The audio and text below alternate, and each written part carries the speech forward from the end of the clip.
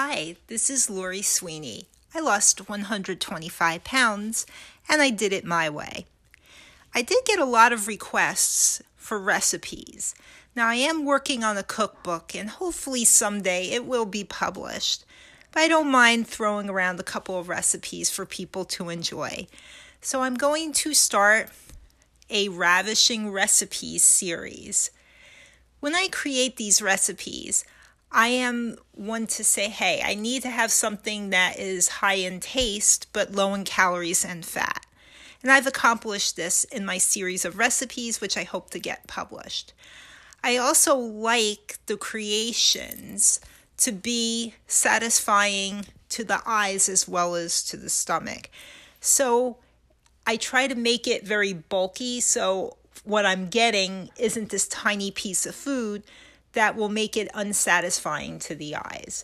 So when I do create, it has to be satisfying to eyes and stomach. So please keep listening as I give you a great recipe for pizza that is going to be about 1/3 the calories and fat of a standard slice. Stay tuned. And now a word from our sponsor. And here is the recipe for tortilla pizza. Now, tortillas are fantastic crusts for pizza. They are thin, they come out crisp, and it looks like a huge pizza just for you. And it's lower in calories and fat than a standard crust. So what I do is I take a tortilla and I put 4 tablespoons of pasta sauce and spread it all over the tortilla.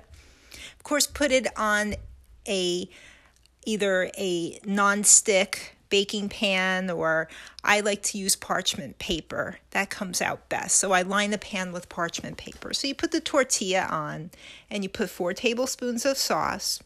Now here's the trick. For the cheese, this is where we can get in trouble. What I recommend is that you use a cheese stick. It is an individual portion of cheese, and then it really helps you with your portion control, because if you grab a handful of cheese, shredded cheese, it's going to be a little more tempting to take more than you should.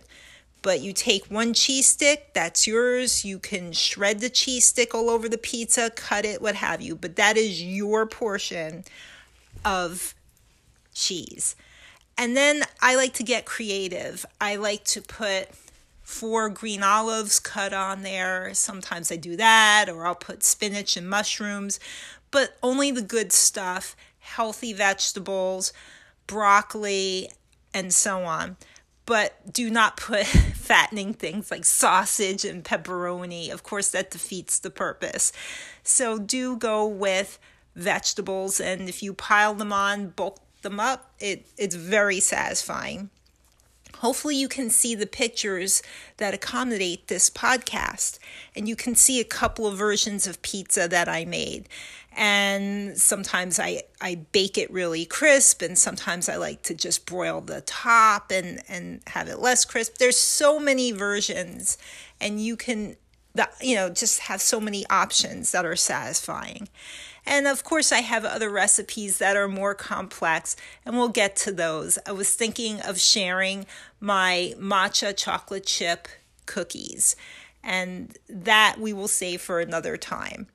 So this is my ravishing recipe number 1 that I wish to share with you. And when you do create things like this, it is easier to maintain a healthy lifestyle because it is satisfying to the eyes as well as to the stomach. So do try this great recipe. This is Lori Sweeney, and I'd like you to be strong and persevere. Now for the baking times. I wanted to keep this separate from the main podcast because I wanted to focus on baking times. They will vary depending on how many toppings you put on your pizza. But I would say a rule of thumb is do bake it in the preheated oven at 350 degrees anywhere from 5 to 10 minutes. If you decide to broil the pizza, or broil a little bit of it, watch to make sure that it does not burn.